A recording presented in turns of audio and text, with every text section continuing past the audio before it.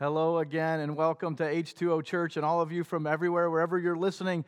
We're so glad to have you join together today. Even though we can't be together physically, we hope that this brings a little bit of connection into your life. What a crazy time that we are in. I just feel for all the extroverts that are out there that love the affection. It's okay. We're going to get through this, and it will be over. For all those introverts that don't like being touched, enjoy. What a great time for you. I know that as Brian said at the beginning, your experiences are probably all so very different during this time, and we kind of understand that spectrum of what everybody's going through. I know for our family, we've had some really great family connection time, and we've really appreciated that. Hopefully that has been the situation for you. Wherever you're at, you're able to connect some way with some people in your life. Even before this all started, Mary Lynn and I had this Thursday night family night with our kids where we would gather them together and we would have a great meal together, and then we'd go in the other room and play some games, maybe some Uno, maybe some charades. And I know that we've really loved that time, and now we've gotten to do that even more during this time. And so just to sit there with Mary Lynn and Dominic and Bella and Max and just have a meal together and talk deeply, ask each other more questions probably than we've ever asked each other, and to play some games together has been really meaningful and special to us. And just thinking about that family dynamic and that time together, we really do hope that this is a great time for you, a precious time to be able to get connected to the people that you love. A pastor once said, "The most prestigious universities and the greatest seminaries of the world are not as important as the learning around the dinner table." Isn't that so true? Being there with our family and those conversations that we can have are more important than any learning in the whole world. And so we hope that you're enjoying that. And that's a really timely thing, even though we can't be physically together. Talking about these small groups getting together and having meals today fits in beautifully with the series that we're doing called The Table. And today we're going to be talking about the Last Supper that Jesus had with his disciples during this Lenten season and leading up to Easter.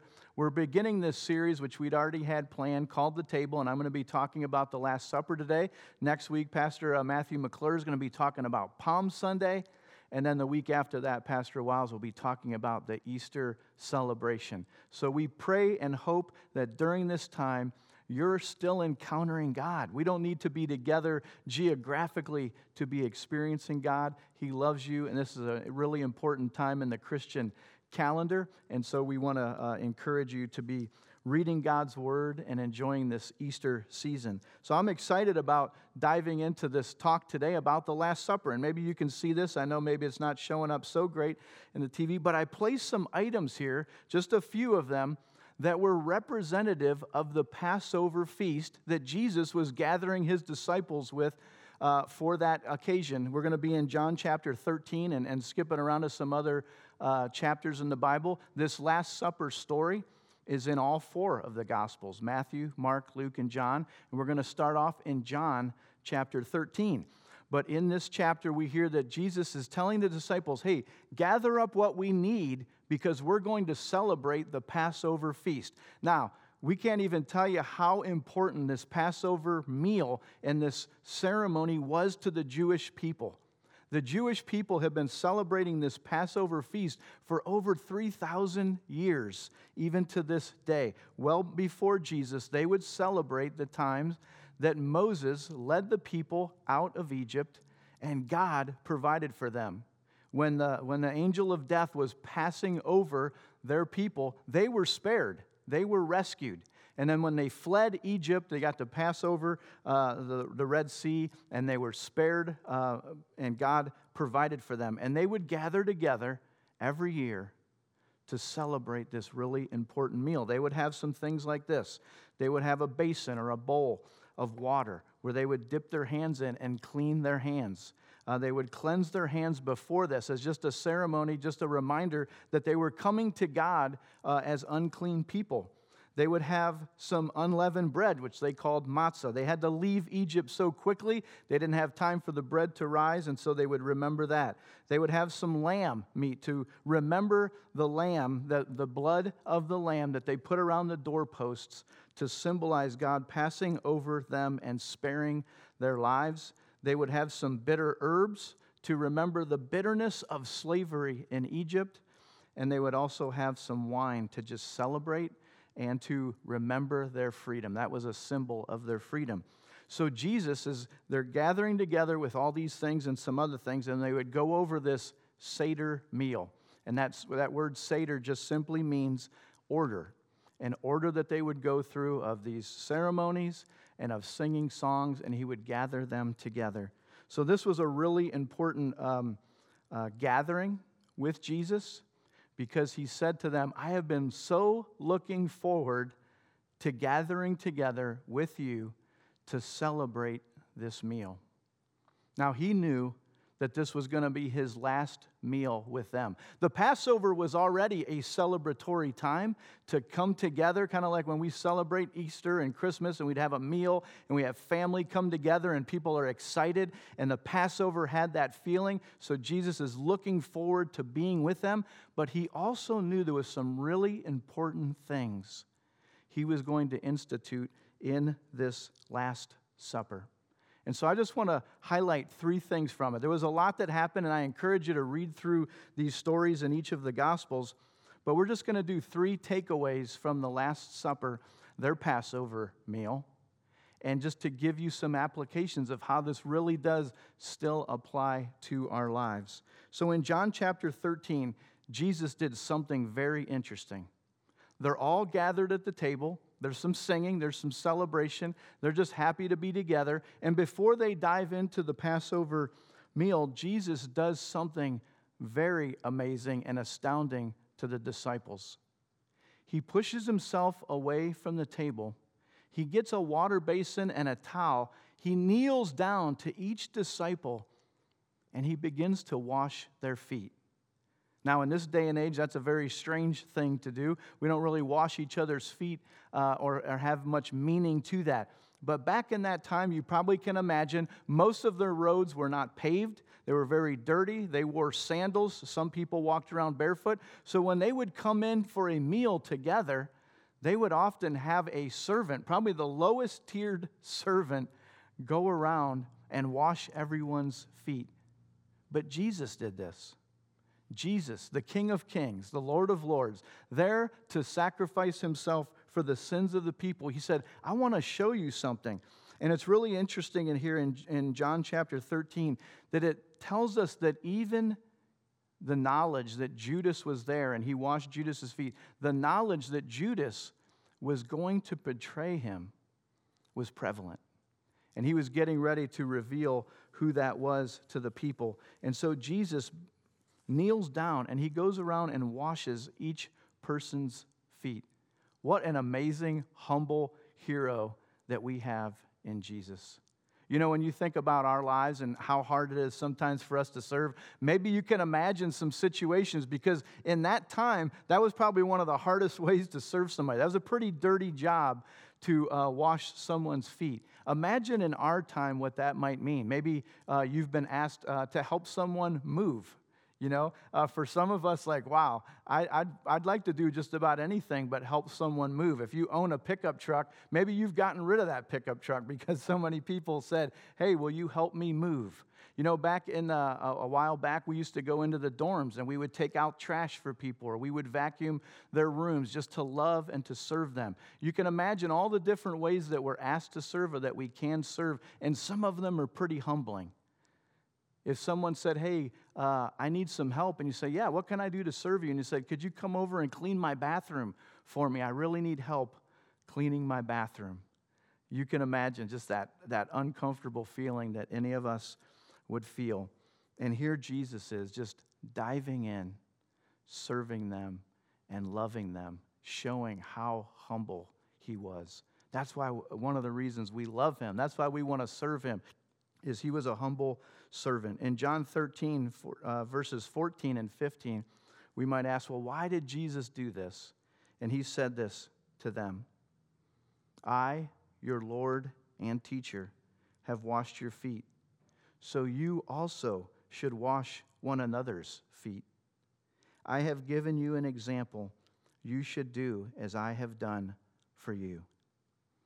Jesus is saying to them, I'm the Lord. I'm your teacher. I'm your rabbi that you look up to.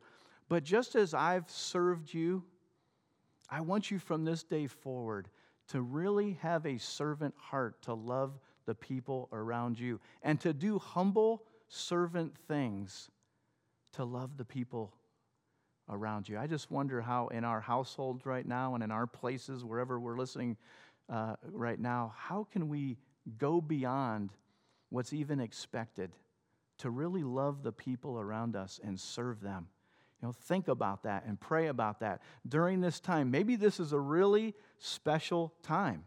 Maybe this is an opportunity, and you just seeing this example from Jesus, you think, man, I want to go to great lengths to serve the people around me, to love them, and to really help them. There are many people in need, and many people feel so blessed and loved by your service, and we strongly encourage you to do that and to follow Jesus' example.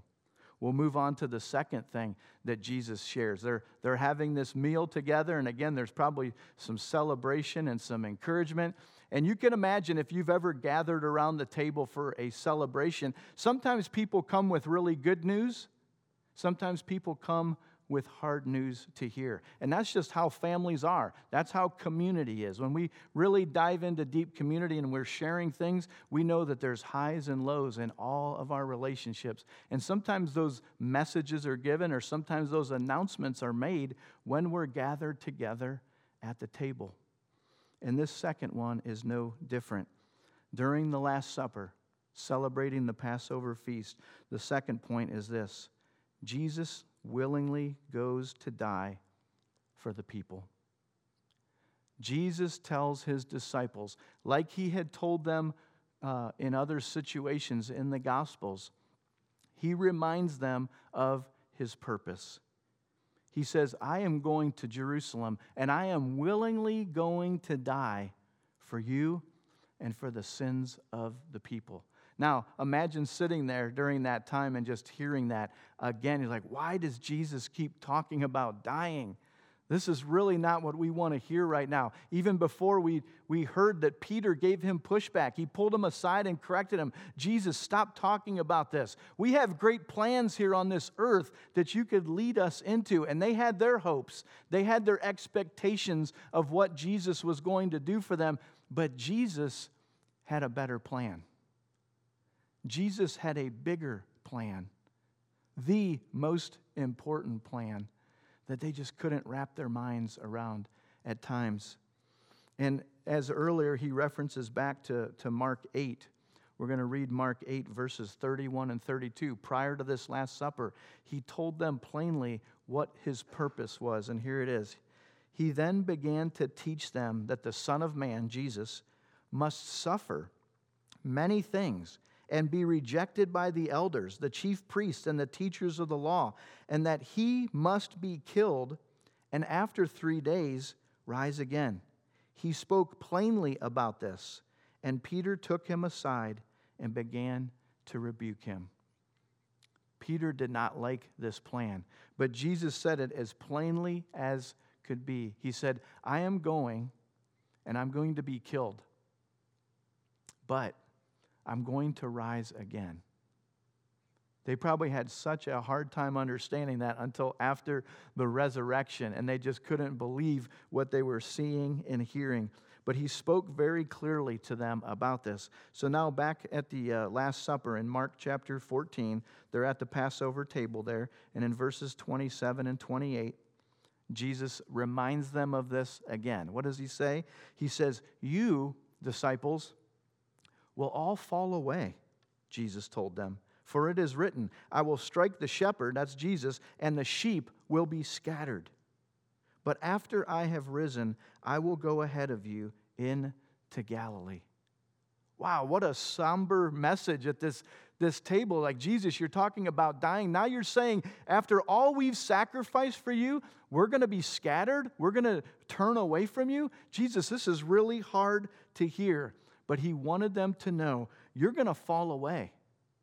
When those soldiers come to arrest me, it's going to be a really scary time for you, and you're going to be scattered. But I want you to know, even though you're scattered and you're afraid, you can have hope. Because I'm overcoming all of this. And I am more powerful than anything that can scatter you. And when I rise again, you're going to see me. We're going to be gathered back together. And this whole section right here is just an amazing reminder of the gospel. And what is the gospel? The gospel is the good news. That even though we've spiritually been scattered, even though we've ran away from God, he told them, you're going to fall away. The Bible tells us we've all fallen away. I look at my own past and the things I've done and a lot of the selfish decisions that I've made and the rebellious times of my life where I knew what was the right thing to do, and I just willingly went away from God. It's no different than many of the people of the Bible. Maybe that's your story too. Maybe that's, you can relate to the disciples here, that when the soldiers came, they just ran. And Peter said, Jesus, I will never deny I know you. And Jesus said, yeah, you will. Before the cock crows in the morning, you will deny me 3 times. And Jesus prophesied that correctly. And maybe you can relate to that. Maybe when you've been pressed in, you've been scattered and you've fallen away and you've done things that you wish you didn't do. If that really resonates in your heart, this whole Passover meal and this whole Last Supper and this whole Easter season is a reminder to us there's still hope. You can still come back. You can still be in a relationship with Jesus because he's waiting there with open arms and he wants you to be a part of his family. You know, as we talk about this Passover table and we talk about our own kitchen tables gathering together and we think about just being in community, it's a hard time right now. We look forward to that. We look forward to being in community together, don't we? I know I do. I know that when this is over, I'm just going to celebrate. I'm going to be so excited and so happy to see many of you and to just be together and just to know that we can all be back together again and hug and be in close relationship. That's going to be an awesome day. But you know what's going to be even more celebratory than that? In Revelation 19, it talks about the marriage supper of the Lamb. This banquet that's going to be in heaven, this feast, this table. Just imagine the greatest feast that you can imagine. When I was just thinking about this teaching and I was thinking about a wedding feast and how fun they are to just be together and celebrate, I was thinking about my friend Andy's wedding many years ago. I was in my early 20s and we went to the nicest wedding I've probably been to. And as a young person, you can imagine you're eating ramen and mac and cheese, as Danny mentioned, and all the inexpensive foods. And I remember going to this wedding, and it was just so classy. It was so fancy. The wedding was beautiful. Everything that happened in it was beautiful. We went to this beautiful reception hall, and the thing that really stuck out to me as a young, hungry person was that this banquet hall had food in all 4 corners of this room. In the middle was this dance floor that everybody would come and dance, but at any time during this reception, you could go over to this corner and have pasta and Italian food, and over in this one was different kinds of meats and chicken and just amazing gourmet things, and then over in this one was vegetables and salad, and then over in the other corner was the dessert corner, and it was just packed with food. And I remember that whole reception. It's like, I could live here. I don't want to leave this place. This is pretty cool that I got invited to such a nice wedding. You know, that's just a glimpse of what's going to happen in heaven. There's going to be a banquet. There's going to be a celebration. There's going to be a feast. And in Revelation 19, it says this, blessed are those who are invited to this meal. Blessed are those who are invited to this meal. You know, if you're hearing this right now, I hope you know you're invited. Regardless of what you've done in your life, all of the Bible, all of the gospel, all of this story is pointing to this redemption that God wants you to have with Him. He's handing out that invitation to this banquet table for you to have a seat at that table with Him. And what you and I need to do is respond. We either take that invitation and said, yes, Jesus, I believe what you did for me. I want you to come into my life. I want you to forgive me of the things that I've done so that I can know for sure that I'm going to be with you at that banquet. You know, this difficult season is going to be over, and we're going to get back together, and we're going to celebrate. But don't lose the opportunity to remember this. There's a bigger celebration coming at the end of our lives. You're invited to it. Take that invitation. Ask Jesus into your heart. You know, this last point that Jesus shares with them at the Last Supper, the third thing, is that because He knew we would forget, because He knows that we're people with just difficult memories at times and we're easy to forget, He institutes communion so that we would remember. Jesus institutes this communion where He takes the unleavened bread that was at the table and He has the wine. And these things from the Passover meal, He says, I'm going to institute something because I want you to remember. We are such forgetful people, aren't we? And it's hard for us to remember. When difficulties come, when trials come, we're forgetful people. I heard a really funny joke recently about remembering that I thought I would share with you, even though I won't get to hear your laughter this morning. I heard this funny joke about this older couple that was just really losing their memory.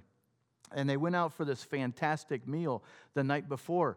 And the man came to this other couple and he said, oh, man, we went to the best restaurant last night I've ever been to. It was amazing. The food was delicious. The service was so good. And it was really inexpensive. I mean, this is just like literally the best restaurant I've ever been to. And the other guy says, what was the name of the restaurant where you went? I want to go. And he's like, shoot. What's that long, flower thing? And he's like, what are you talking about? He goes, the long flower, it's got beautiful petals. It's got some thorns on it. And the other guy says, a rose? He says, yeah, Rose. Rose, what was the place that we went to last night to eat? I cannot hear your laughter, but I feel it. I feel the laughter. We are forgetful people. Our memories are going. And God knows that. God knows that when trials come and distraction comes, we forget. And this important gospel message of what it's all about, why we're here, why Jesus came, why He died, and why He rose again, is the most important thing for us to remember. So Jesus institutes this communion that we can remember. And maybe for some of you, you've even prepared this morning. You have some bread there and some juice or some wine, and you're going to celebrate communion with us. If you don't, that's okay. You can do that. I encourage you to do that later on in the week. But here's what Jesus did at the Last Supper in Matthew 26. I'll read to you from verses 26 through 28. While they were eating, Jesus took bread. And when they had given thanks, He broke it. And He gave it to His disciples, saying, take and eat. This is my body. Then He took the cup, and when He had given thanks, He gave it to them, saying, drink from it, all of you. This is my blood of the covenant, which is poured out for many for the forgiveness of sins.